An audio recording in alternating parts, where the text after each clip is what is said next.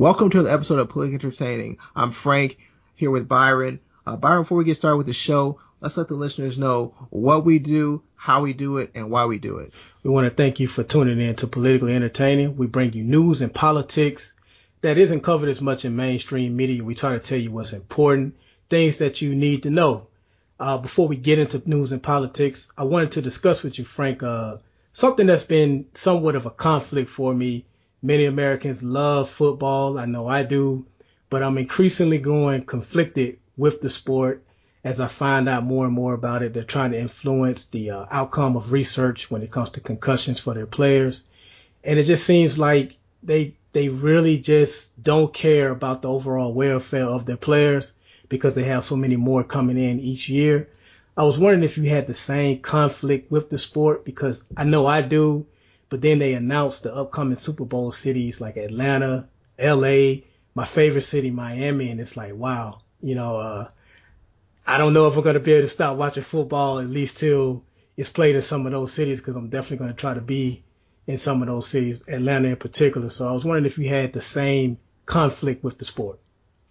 It's very interesting that you bring that up. I mean, certainly you got a lot of movies like Concussion that have come out. You have these players that are retiring early. You got about a guy like Patrick Willis, great player, great linebacker. He retires early.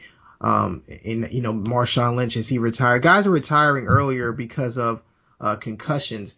And so, with that said as the backdrop, I think that to answer your question, I think there's going to be a drop off in the sport, but not necessarily in the near term. I think, like you mentioned, LA, Miami, awesome cities for a Super Bowl. I mean, I think you said it best. The LA Super Bowl is going to be crazy. Can you just imagine? The NFL hasn't been, in LA for a while, and then have Super Bowl there would be an amazing sight, in my opinion.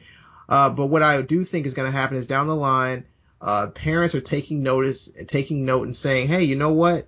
This NFL, this football is a dangerous game, and you're going to see people holding their sons out of the game. And what that's going to do is that's going to erode the talent, so that maybe in 2030 you don't have the same talent, and maybe football becomes more marginalized. So I don't think it's something that's going to happen immediately. I think you're going to get a chance to enjoy Super Bowls in the cities in the near term. But what I will say is long term, especially if you're disheartened with the game, there's a lot of Americans that eventually are going to go the way of how you're feeling. They're ignoring it because they really enjoy the game, enjoy the sport. But as things happen and continue to come out, like you mentioned, the concussion research has somewhat seemed to be bought, people are going to get turned off, and the sport's going to get marginalized, potentially like a boxing, where it gets siphoned off into, different things where promoters are controlling part of it. So I think you could see that in the next 25 years. But in the interim, enjoy fantasy football, enjoy the Super Bowls in those cities, and just see what kind of happens. Very interesting. I always thought I was the only one that felt that way, but I do feel like in about 25 years, the sport won't be as popular as it is, but we'll see. With that said, let's get into some politics.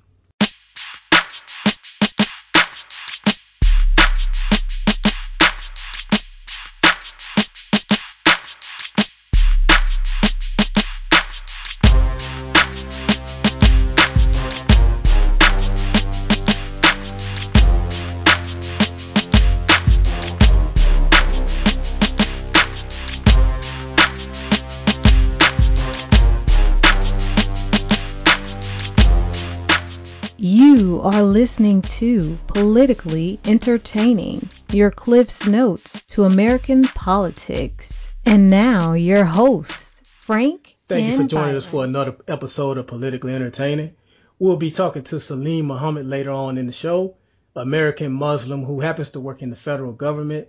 Be interesting to discuss with him what it's like, especially with the comments that have been made during this presidential election. I want to remind you that you can subscribe to us on iTunes, Podbean, Stitcher Radio, and if you go to Google Play, you can download podcasts. Search for Politically Entertaining. Frank, there was a big story this week that came out involving Baylor University. It all started with this player by the name of Sam. I'm going to try to get his last name correct, but it's Sam Ukuwachu. Sam Ukuwachu. He's a defensive end. Long story, He was originally enrolled at Boise State. He had an abusive relationship with his girlfriend, allegedly, but he wound up never playing for Boise State. He had to take anger management classes due to some details that came from his relationship with his girlfriend. Transferred to Baylor University. This is all happening in 2013. Later, in October 2013, he is accused of sexually assaulting a woman. And the verdict pretty much just came out earlier this year. And most of the media and most of the public is just now finding out about it. What's very interesting about this story, Frank, is the president of Baylor University. We mentioned this guy. We mentioned this university, as a matter of fact, on an earlier episode of Politically Entertaining. Ken Starr, who was the prosecutor during the Monica Lewinsky trial with Bill Clinton. He was the president. He has now been reassigned. He is no longer the president, and the coach of the football team has been suspended with the intent to fire him. And again, I just wanted to get your thoughts on the irony of this man who, he went so hard after the president at the time for a consensual sex act. Meanwhile, on his own campus, when you have non-consensual sex acts, because it wasn't just with Sam Ukwachu, it's many other cases as well. It was a total of 7 cases that went underreported, not reported at all, under his watch. And I just wanted to get your thoughts on. I mean, I think you make a great point about the irony, and I think that's what we always want to get is the irony of I think what always ends up happening to people is whenever you go really hard for somebody for something, chances are there's some skeletons in your closet of why you're going so hard after them. So obviously you said, going back to the Monica Lewinsky consensual sex act, obviously it was still, adultery on Bill Clinton's part, and that was a bad thing. But now you look at compare it comparatively, and you're the president of a university which is protecting people's children, and you're allowing basically these football players to behave like animals, sexually assault young women and get away with it, and then to have a whole fabric of people in the university covering it up, it's layers deep and everything that's going on. Certainly, as you mentioned, Art Briles, the head coach, is going to be fired, but I mean, that's the least of the problems that they have. The funny thing is, part of the commentaries, Art Briles actually lied. Chris Peterson, who's a coach at Boise State, actually, when Sam Ukwachu was transferred, Art Briles claims he had no knowledge that Sam Ukwachu was basically a sexual deviant and had a lot of issues.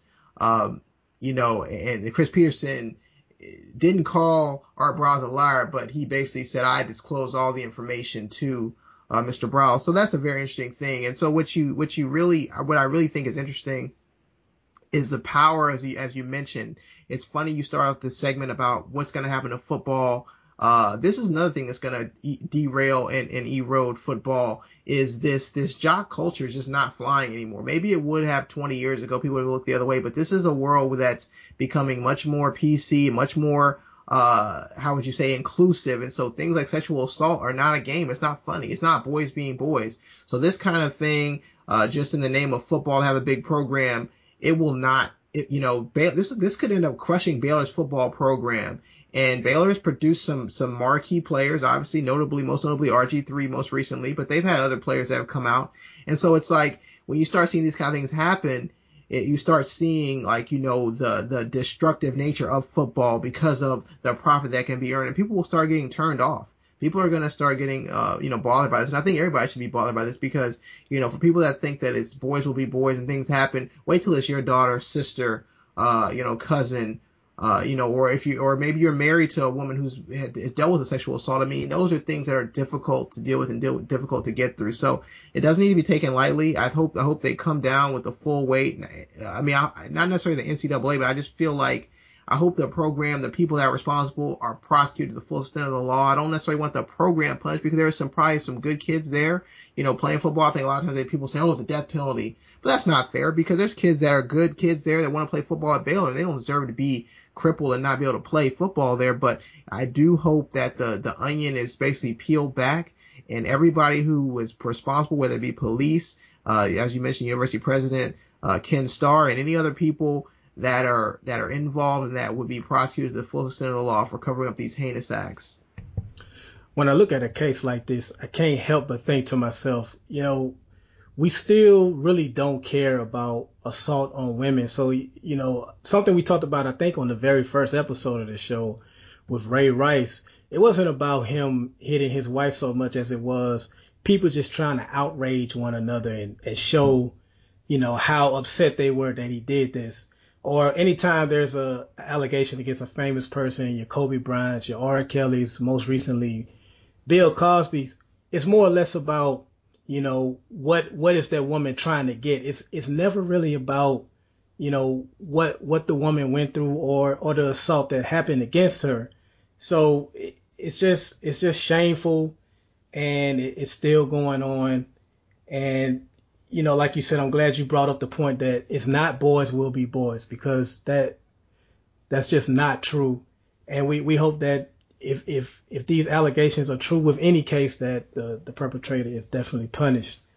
We're going to discuss a lawsuit against Gawker coming up.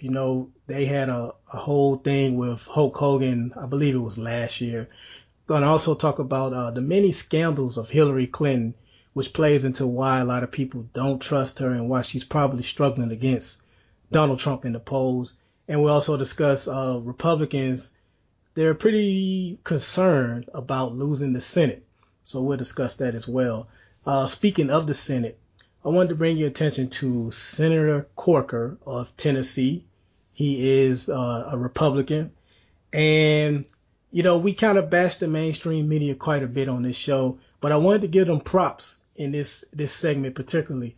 The Wall Street Journal, they reported that this company called CBL and Associate Property Incorporation, they have a relationship with Senator Corker, and pretty much they inflated their rental incomes, making millions and millions of dollars over the years. And they're now being investigated by the FBI and the Security Exchange Commissions for fraud and misleading information. Now, I just wanted to give the media some props, because it was the Wall Street Journal's report that brought this attention to the feds. And it's one of the rare occasions where the media actually did some investigative work, not falling around Trump and getting his latest soundbite, but actually, digging deep and getting some actual news that can affect something. Now, it's important to note that as of now, Senator Corker has not been found of any wrongdoing. But Frank, what's troubling, what the big question is, he used to work for the company. He has a relationship with some of the owners of the company. And again, he made millions and millions of dollars off of insider trading when it came to this company. So I want to know, do you share my, prop giving in the media in this circumstance? I do. I mean, I think anytime you have a situation where, especially when you talk, I think people don't understand how serious insider trading is. And certainly that's a lesser extent of the case, that people are obviously inflating those numbers, obviously with their rental properties is more disconcerting. But certainly there was, like you said, research done. And every now and then you'll have journalism, investigative journalism, that is actually good. And I think that investigative journalism still has a great place. I think the difference now is there is a lot more TMZ journalism or sensationalism in our media than there is investigative journalism. I mean, pieces like 60 Minutes, pieces like, 48 Hours, that Dateline, those are real news pieces that people don't really probably watch as much. PBS, productions, those are that's investigative journalism. That's very important. And so this is an example of that. They went and looked and dug and saw that, there was smoke, there was fire. Certainly insider trading is a big deal. It is a felony. Martha Stewart has served jail time for it. It is a big deal. So if they come and find out that he had inside knowledge and was, say buying, options on stocks to sell them at a higher price later, which is a lot of times what happens, or short the stock, either one of those things, then they'll be able to look at his records and see what happened with that. So to me, we'll keep an eye on the story and see what happens. And it's important that these things are revealed. I think that too often we let things like white collar crime go, like, insider trading. We don't think about that as something that's really bad, but that's really, imagine that. Imagine people making millions of dollars because they're getting information, about something that other people aren't privy to, and other people are losing money. That's the thing. When you're in the stock market, to make money, other people lose money. So, I'm just glad that it came out. Hopefully the facts will all come out and justice will be served. I mean, that's what you really want. It's not a Republican Democrat thing. I know some people will listen, and we have sometimes at some different times, hammered, the Republican Party, but I don't do that with any, vitriol or any venom, other than the fact that they've come up in some stories, and obviously we're addressing those issues, and this is one of those times as well. CBL and Associate Properties own 19 malls in the state of Tennessee. What make this story extra important is that, Senator Corker has been rumored to be a VP candidate for Donald Trump. He met with him last week in New York. So then you have this come out. So like Frank said, we'll definitely keep you posted on this story and see what the outcome is. Again, we'll be talking to Salim Muhammad later on in the show. Again, he is an American Muslim, and we thought it'd be interesting to get the point of view of a Muslim in America and their thoughts on some of the comments that come out of candidates' mouths especially during this presidential election. So stay tuned for that. Frank, speaking of the presidential election, many Republicans fear that Donald Trump will bring down the ticket. So what happens is the majority of Americans, they vote during the presidential election. But, we also, every 2 years, we vote on senators and congressmen. So when a presidential election comes around, usually the candidate that wins, his party picks up a lot of seats in Congress. A lot of people, they don't feel like, especially on the Republican side, that Donald Trump can win, even though the polls suggest otherwise. And there was a recent survey taken, 58% of Republican staff don't think that Donald Trump will win, and they also fear that they'll lose the Republican Senate.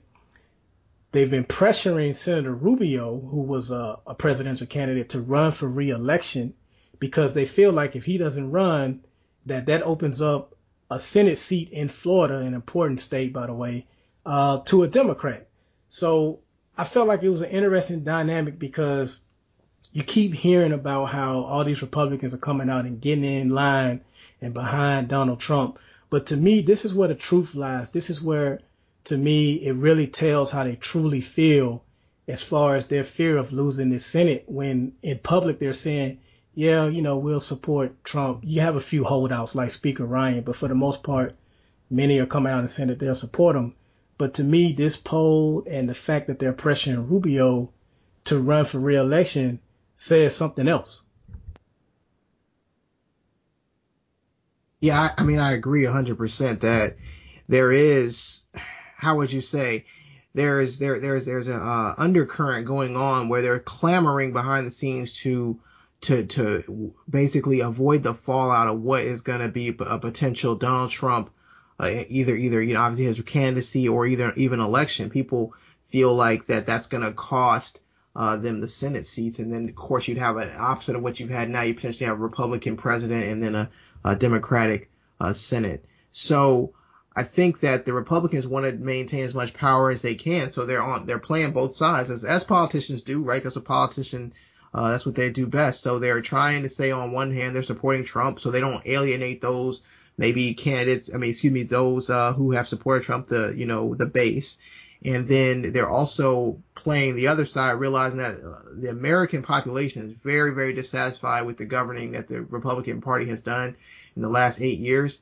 And so they're trying to, maintain their edge wherever they can. So basically it's one of those things where they're playing both sides and maybe potentially can end up getting burned in both ways. I think that if they came out in a hard line against Trump and distanced themselves, that would actually help them, believe it or not. But because most of them are kind of publicly saying, yeah, we're going along with it, except, as you mentioned, Speaker Ryan, the American people are kind of like, they're smart enough to say, hey, you know what? You guys are saying this guy is a bad guy, but at the end of the day, you're saying he's all right for the ticket, so we're not going to get down with you. So I just kind of think that it's a non-winning proposition. I think if they want to denounce Trump, that's probably the best thing. But now that they've kind of, stand with him, say they stand with him, then they have to live with the results of that. If he doesn't win the election, what's going to happen to their Senate seats? And I don't necessarily think there's an easy way to get around it. And obviously, Rubio would be a Band-Aid solution to get him to run. But if he's not interested, certainly they would probably lose that Senate seat as well. The many, many scandals of Secretary Hillary Clinton coming up. Also, the man that helped fund Hulk Hogan's case against Gawker last year. We'll discuss that in a moment. For now, let's speak with Salim Muhammad.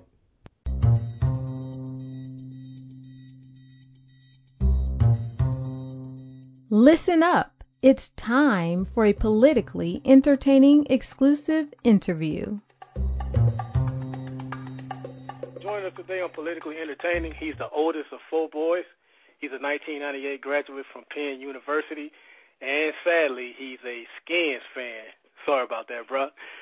Salim Muhammad, thanks for joining us today, brother. No problem. I'm not going to hold, that against you. Don't be mad at me that my team won the division, so it's okay. It's all good. Yeah, okay. Well, y'all gave a lot of money to a quarterback that I'm not sure you should have, but we'll see. We'll see how it goes. That's a conversation for another day. Very well, very well. Man, we wanted to have you on, man. You are of the Muslim faith, is that correct? Yes, I am. That's correct. Okay, and, during the presidential election, especially with candidate Donald Trump, he has definitely said some comments about your people, so we're very glad to have you on.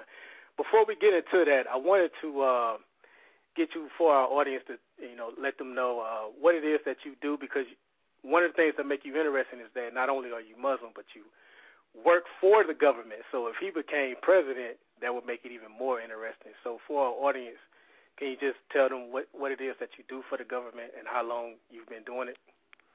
Sure. So I'm a government contractor working in the area of cybersecurity compliance. Been doing that for the last 10 years or so. As Frank well knows, I'm a native Washingtonian. So, pretty much everything here in D.C. revolves around government. So I'm a contractor. I work for private companies every now and again, but most of the business comes from government contracting. So I've worked at various agencies working in cybersecurity compliance, just making sure that government systems are as secure as they possibly can be, and ensuring that most of these agencies are abiding by the policies they've implemented and instituted. So that's primarily a lot of the work that I've done. Now, in years past, obviously, with the change in the White House from Democrat to Republican, Republican to Democrat and the like, it's never been an issue for me to pretty much find work, with the exception of the Bush administration, the second Bush administration, where we were in an economic downturn and a recession. But outside of that, everything's been pretty cool. But being Muslim in the government hasn't been a big issue down the line, regardless of the Persian Gulf War and the invasion of Iraq and and the like, and Afghanistan, and trying to defeat ISIS has never been an issue. But with Donald Trump spewing out some of the things that he said over the last few months and trying to embolden some of his supporters, it's become a topic that's becoming increasingly negative for reasons that are in most terms, in I guess more simplest terms, inhumane, and it can be somewhat offensive. America's kind of built on oppressing, if you think about it. I mean, if you're not the majority, then obviously someone's always going to look at you. So it could be black, you could be Mexican, you could be right-handed, left-handed. Today it's just I'm the group du jour today, being Muslim. So it's kind of disheartening to hear some of the things that he said over the last few months or so. Correct. You said you are the group du jour today, and it seems like, I would say, you can correct me if I'm wrong, but it seems like a lot of I guess some of the negative attitude from Americans towards people of your faith started not long after the 9/11 attacks. I wanted to know if you had any stories of blatant discrimination since 9/11 or any other attacks that turned out to have been people of Muslim faith. Sure. I've got a funny story, actually. And, I'm not the typical quote-unquote Muslim that people think of. I'm African-American. My parents are from Ghana, so I'm black, and I'm Muslim. So people see me first and foremost as a black man, right? Okay. So this is to go into my story. I wanted to preface my story with that, but it's a kind of a funny anecdote. So after 9/11, like I mentioned, the job market was kind of dwindling down due to the economic downturn and the like. I was doing a lot of odd jobs every now and again. So there was a trucking company in Capitol Heights, Maryland, looking for a bookkeeper. I'd done some things every now and again, try to get some money so I could pay my rent. So I applied for this job, got the interview, and as soon as I walk in, suit and tie, the guy looks me up and down and sees my resume, looks at my name, and looks at me. Again, he's doing a double take, and he says, Salim Muhammad. He said, wow, this is not what I expected. He's like, so it was kind of funny that this white man looks at me, has, this look of confusion. I'm black, but my name is Salim Muhammad. So it kind of helped him be more at ease with me, which I found hilarious because, I'm black. It's funny.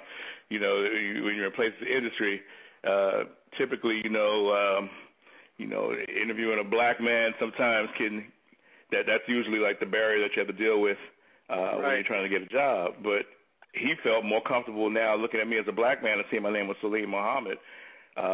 He was like, okay, whew, cool. I can talk to this guy. He's here in PG County. He's a black guy. He's not this Arab guy that I have to worry about. Is he going to knock down or blow up my facility, this, that, and the other? I just found that one funny. I found it hilarious. I got the job, did it for a few months or so, and then moved on to my career. But that was about 2002. I was about 25 years old. That always sticks in my craw every now and again. And you're right. Right after 9/11 is when things starting to heighten, and even flying. I've had few episodes as to where I was on a no-fly list, or maybe my middle initial wasn't on my license plate, and I put it on my on my flight reservation. So they kind of helped detain me a bit. Or not detain is kind of a strong word, but kind of helped to slow my progression down a bit and get into my flights or what have you. But, nothing too major, nothing too drastic. But you could tell that, being Muslim, there was going to be a bit of heightened uncomfortability with certain individuals when they see your name or see you coming through the door and the like. So, yeah, it's kind of. Let me jump in here, Salim. I think you made a very good point about people being uncomfortable, and one of the things that's very interesting in this country. Obviously, we all know what the country was founded on. One of the biggest principles was religious freedom, and that means obviously the right to practice any religion, whether it be Christianity, Judaism, or Islam. And it's very interesting now that it almost seems like the Christian right, as much as they almost seem to be having, and we've talked about this a little bit earlier, but they have this fear now of the Muslim community, and Ted Cruz brought this up, which is really kind of frightening. He says we got to worry about Muslim communities radicalizing, and granted, being that you're of Muslim faith and you probably connect to the Muslim community, is there a worry about in Muslim communities, like when people make statements like that? Obviously, Ted Cruz is no longer in the presidential race, but he made a statement that I believe that there's a lot of conservative Americans really believe that, yes, we need to worry about these Islamic neighborhoods radicalizing and blowing up our neighborhoods. Just have you gotten any feedback from people on that? I haven't gotten any feedback per se, but I see it. It's very visible. For instance, there was a story a couple weeks ago about a person on the airplane who wasn't even Muslim. He was a Sikh. But because he had his turban on his head, one of the passengers said, hey, we got to get this guy off the flight. We can't fly because I don't feel safe. Well, it's all about it's all about being educated, right? And being educated as to, what religion is all about. America is built primarily on Christianity. So, anything different from that Christian norm is going to maybe cause some type of concern. So, those type of incidents happen. That's more so high levels of ignorance, maybe undereducation. And then you have the fear mongers like Ted Cruz and Donald Trump, who help galvanize these individuals that promote that type of that rhetoric. Even when President Barack Obama, having his middle name being Hussein, caused a huge concern for a lot of people during the 2008 election, and even still now. He goes to church with his family, but because his middle name is Hussein, he's a Muslim, he's a terrorist. I mean, you've seen the clips. I mean, you've heard people say crazy, ignorant stuff. He's a Muslim terrorist socialist. Like, that doesn't even make any sense, I saw this one clip of people in Ohio during the 2008 election labeling him anything under the sun as long as it had Muslim encapsulated within their statements or their descriptions. So, the word Muslim now carries a negative connotation, and it's unfortunate. But when you have the extremists, the Christian extremists, the Republican right, and they have their pundits and their media vehicles spewing that, you're going to get more and more incidents like the one I spoke of the person on the plane who wasn't even Muslim. It's kind of unfortunate, and I don't know how it's going to stop. I don't know when it's going to stop, but it's a trying time to be a Muslim in America.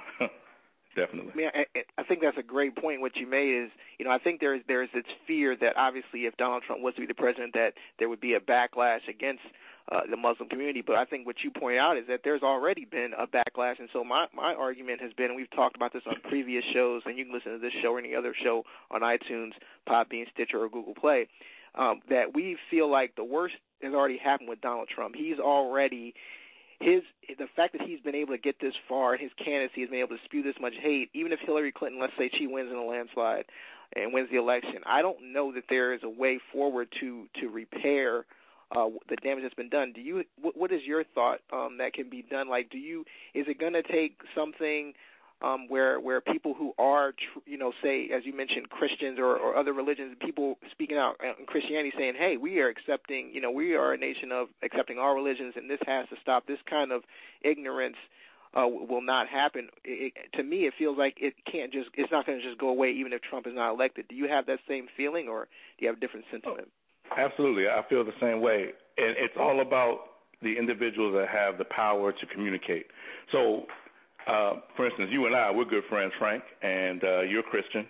You've never said anything to me about my religion. There's been no religious persecution. So there's a million Frank Turners out there, but they don't have that voice to kind of help educate and promote that, hey, this country is built on religious freedoms and the like. There's a pretty interesting situation that happened maybe 3 or 4 years ago. I don't know if you're familiar with this, but there was a show on TLC called All American Muslim. And TLC wanted to kind of promote this, hey, we have Muslims in this community in Dearborn, Michigan. It's a reality TV show. We want to educate the world about Islam. Well, due to bad ratings and pressure from Lowe's and Kayak.com, TLC pulled the show. And obviously, the show being about all American Muslims, no one was really going to push forth to try to bring the show back. Like I mentioned, it had bad ratings, so that helped that as well. But the fact that sponsors like big outfits like Lowe's and Kayak.com made it highly difficult for this show to be promoted and pushed forward, shows you that establishment kind of controls the message or controls the views. that are put forth in our papers, on our televisions, on the internet. It's difficult. It's a difficult time. It's unfortunate that we're at this point now, but do I see it getting any better? It's difficult to say. Time will tell. But from my vantage point, it's going to be a slow crawl, a very slow crawl, because like I mentioned before, anything that's different to Christianity will always be challenged. Hell, I've been in churches before with friends. I even have Christians in my family. So it's,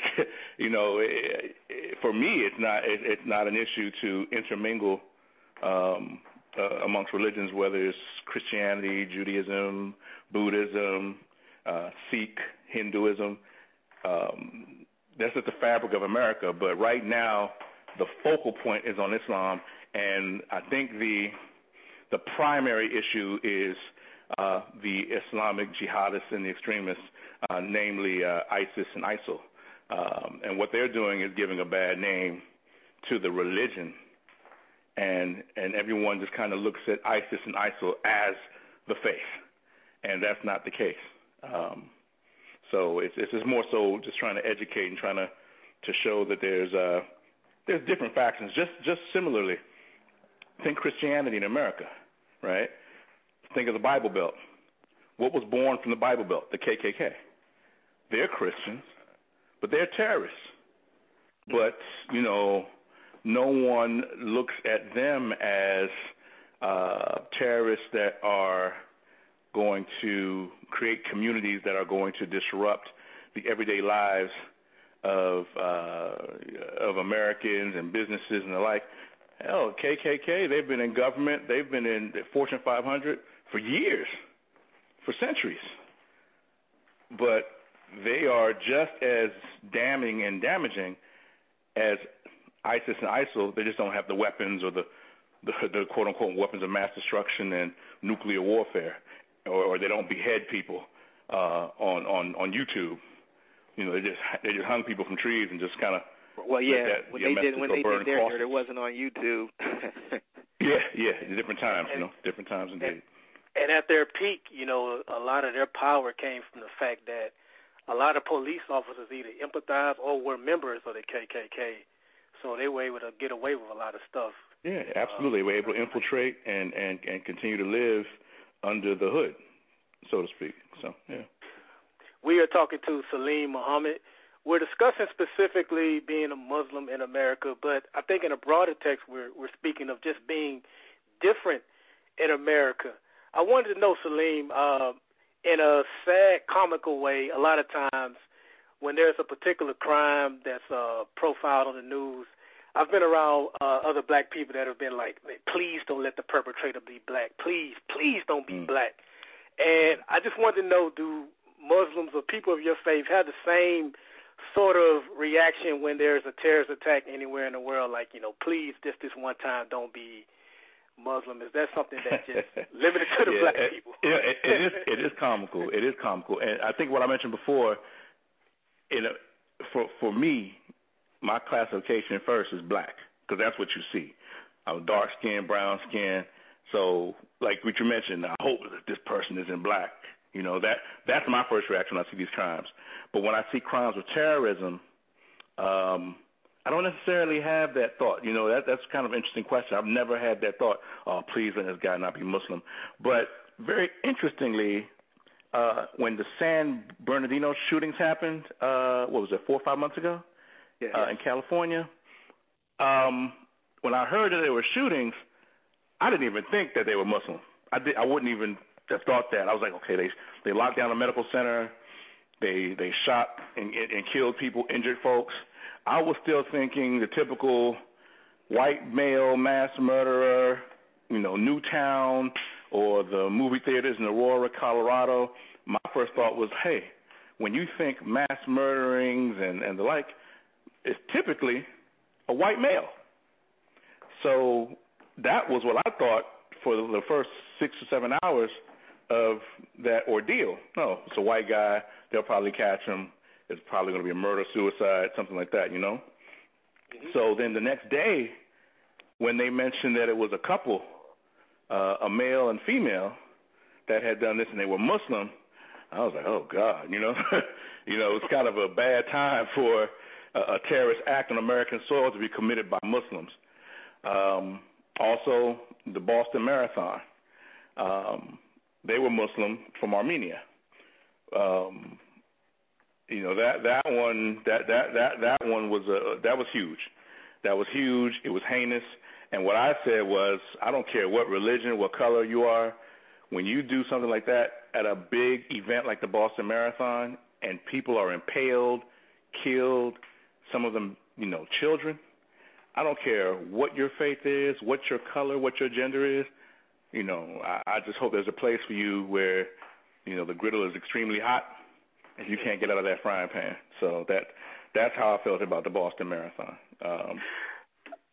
I remember having a similar reaction once they revealed who the DC sniper was. I was like, you gotta be kidding me. Yeah. So that's interesting to hear. For this final question, it's sort of in the same category as far as dealing with grouping groups together. But I know Italians had a problem. Some Italians rather had a problem with The Sopranos when it aired on HBO as far as how it painted them. There are some blacks that had a problem with Good Times, and more recently, Tyler Perry movies and how we're portrayed.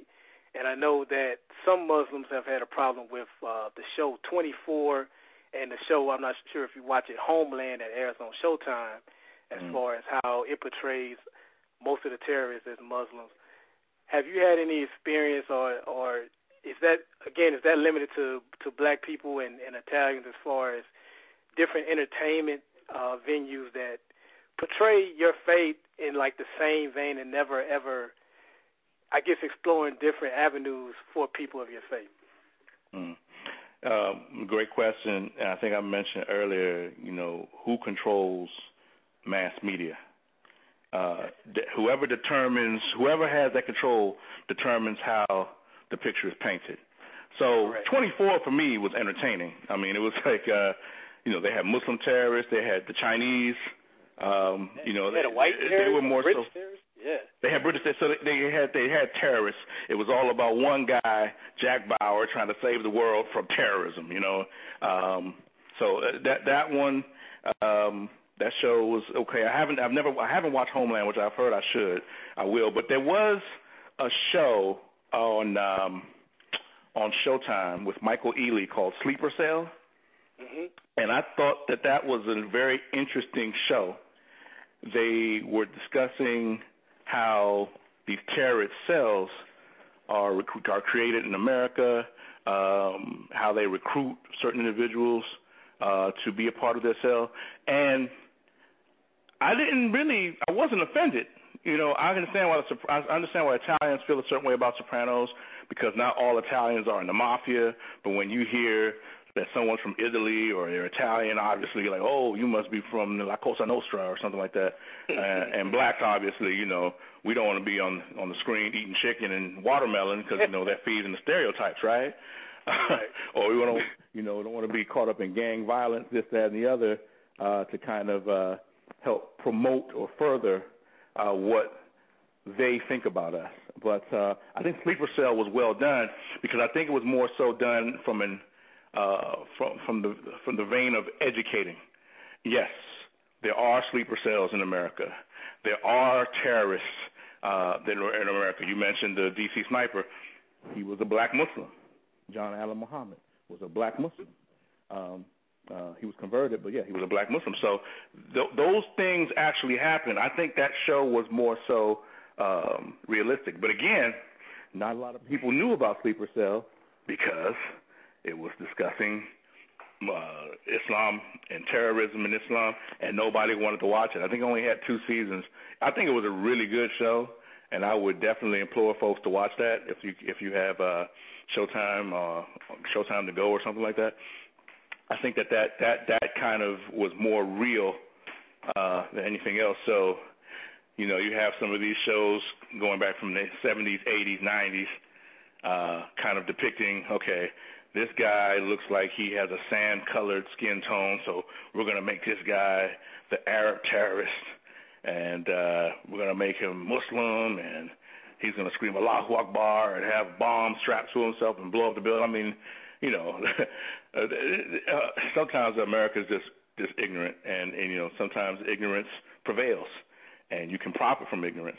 And that's what's kind of happening during this clown show of an election cycle. It's just promotion of ignorance, and unfortunately, we're showing as a people, as a collective, America's truly undereducated.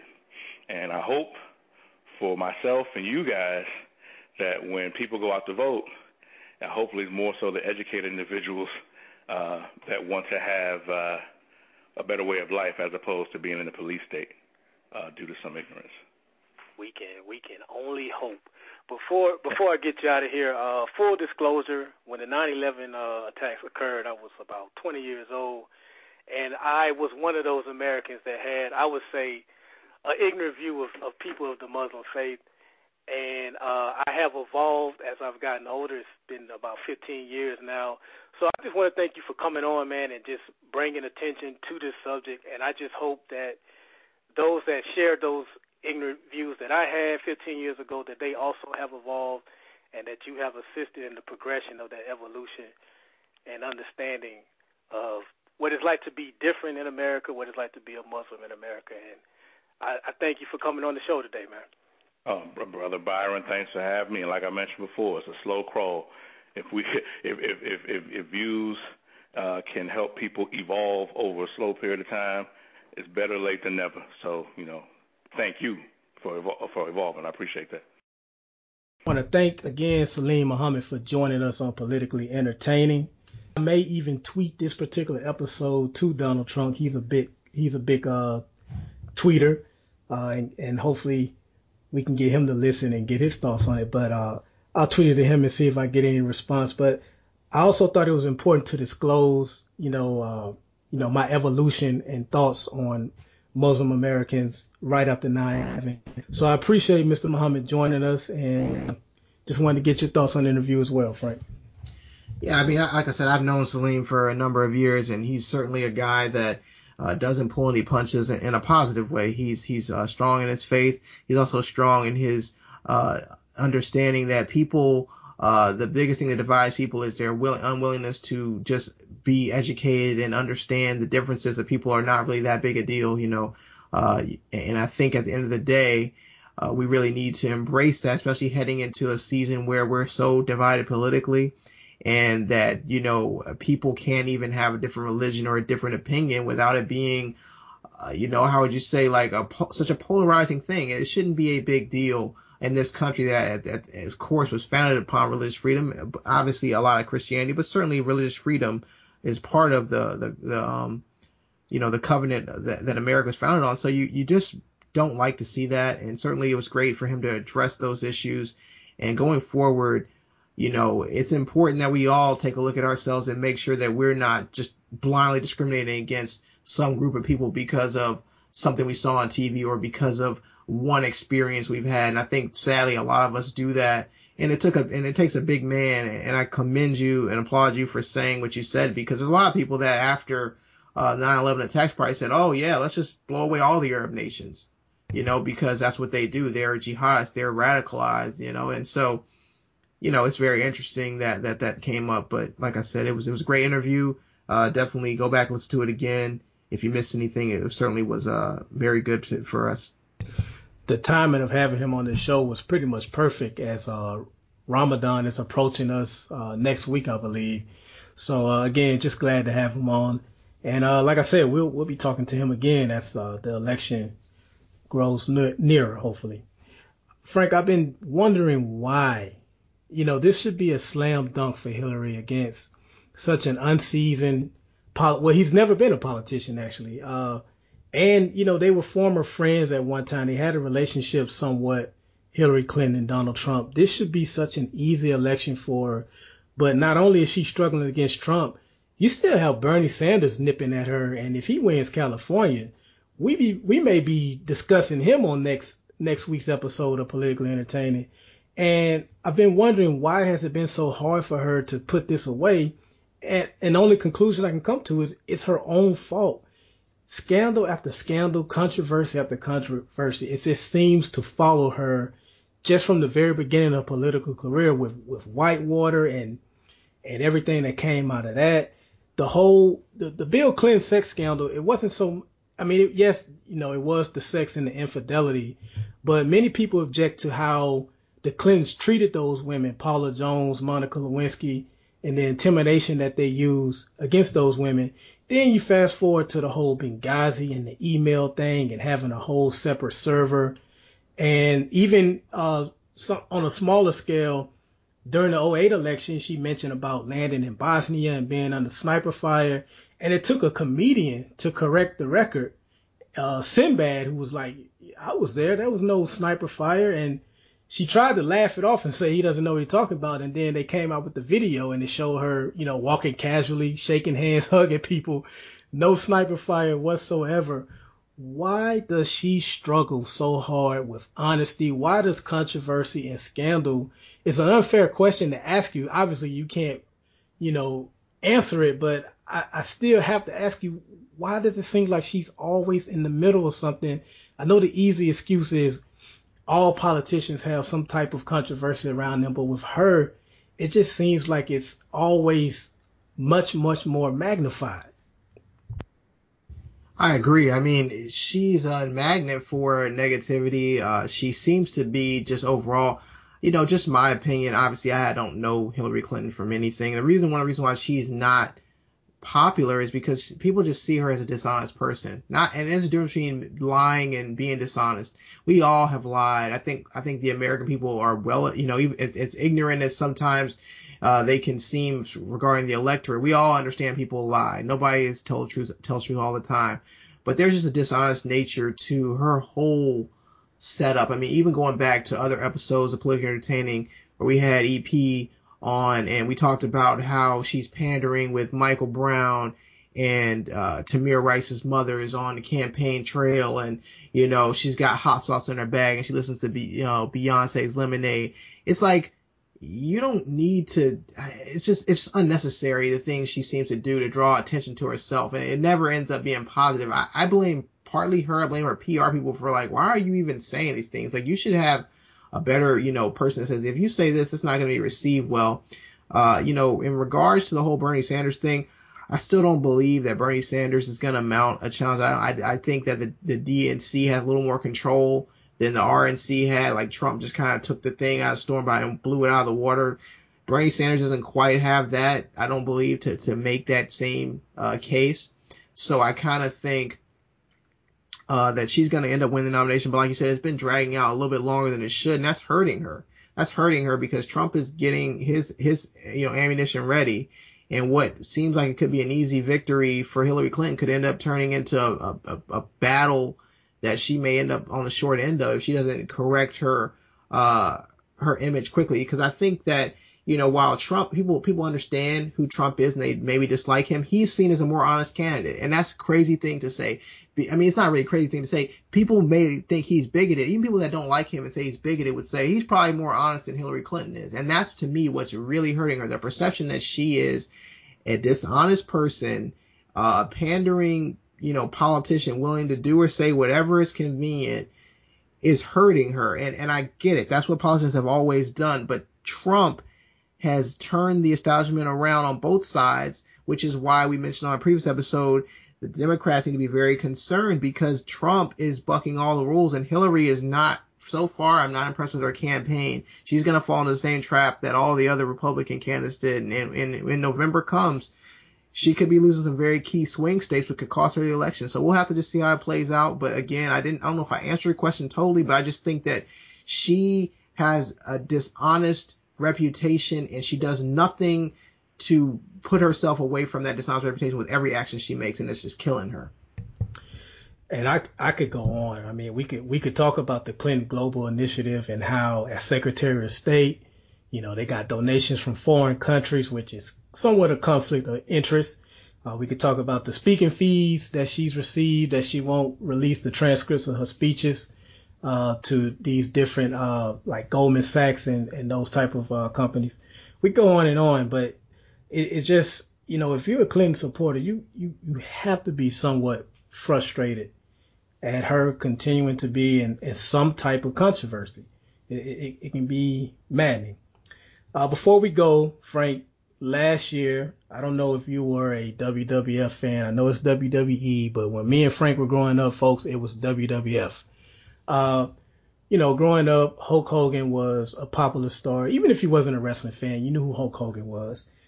Take your vitamins, say your prayers. And last year, we learned that he doesn't really care for, you know, people that look like me and you when it comes to dating his daughter. I believe there was a video of him using the N-word and having sex with one of his friends' wives. So that came out. It totally embarrassed him. The WWE went as far as to, I believe they removed him from their Hall of Fame, which is, you know, unbelievable to just even think about when you think about all that Hogan has done for wrestling. But he was able to sue the website that outed him, Gawker, and he was awarded $140 million for invasion of privacy. We learned last week that a man by the name of Peter Thiel, he was one of the first investors of Facebook, and he co-founded PayPal. He actually paid up to $10 million for the fees and everything for Hogan to sue Gawker. And he's doing this. It's a crusade of sorts because he's gay, and I'm not sure if it's Gawker that outed him, but a website like Gawker outed him, and he's now made it his crusade to go after companies like that for invading the people's privacies.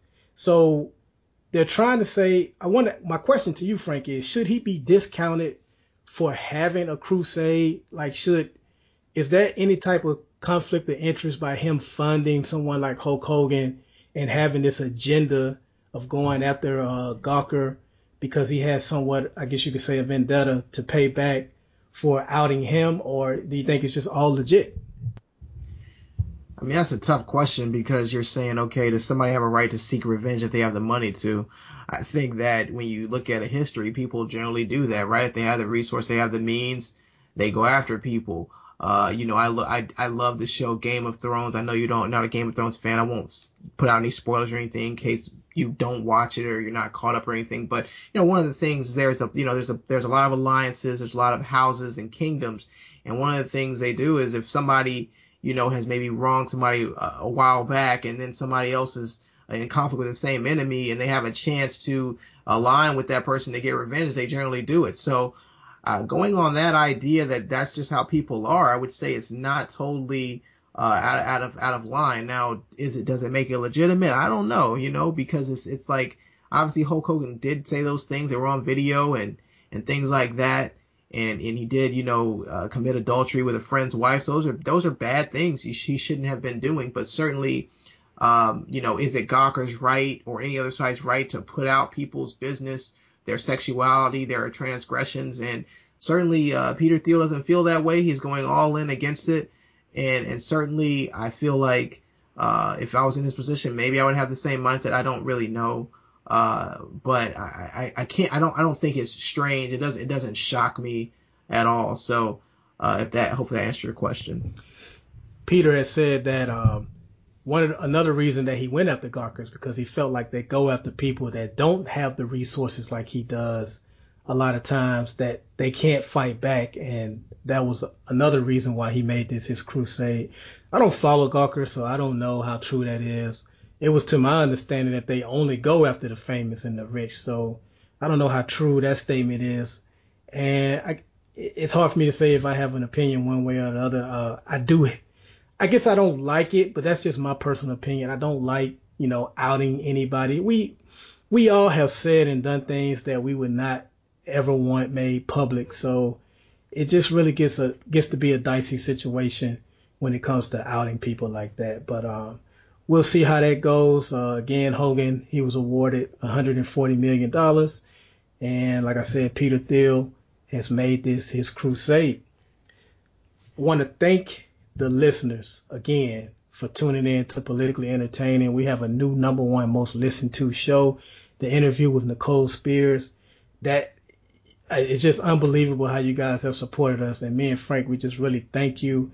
Again, please subscribe to the show, iTunes, Podbean, download podcasts off of Google Play, also Stitcher Radio. So if you have Apple or a Droid device, you can subscribe to us. The episodes come directly to your device and you can listen to us. Go back and listen to any shows that you may have missed.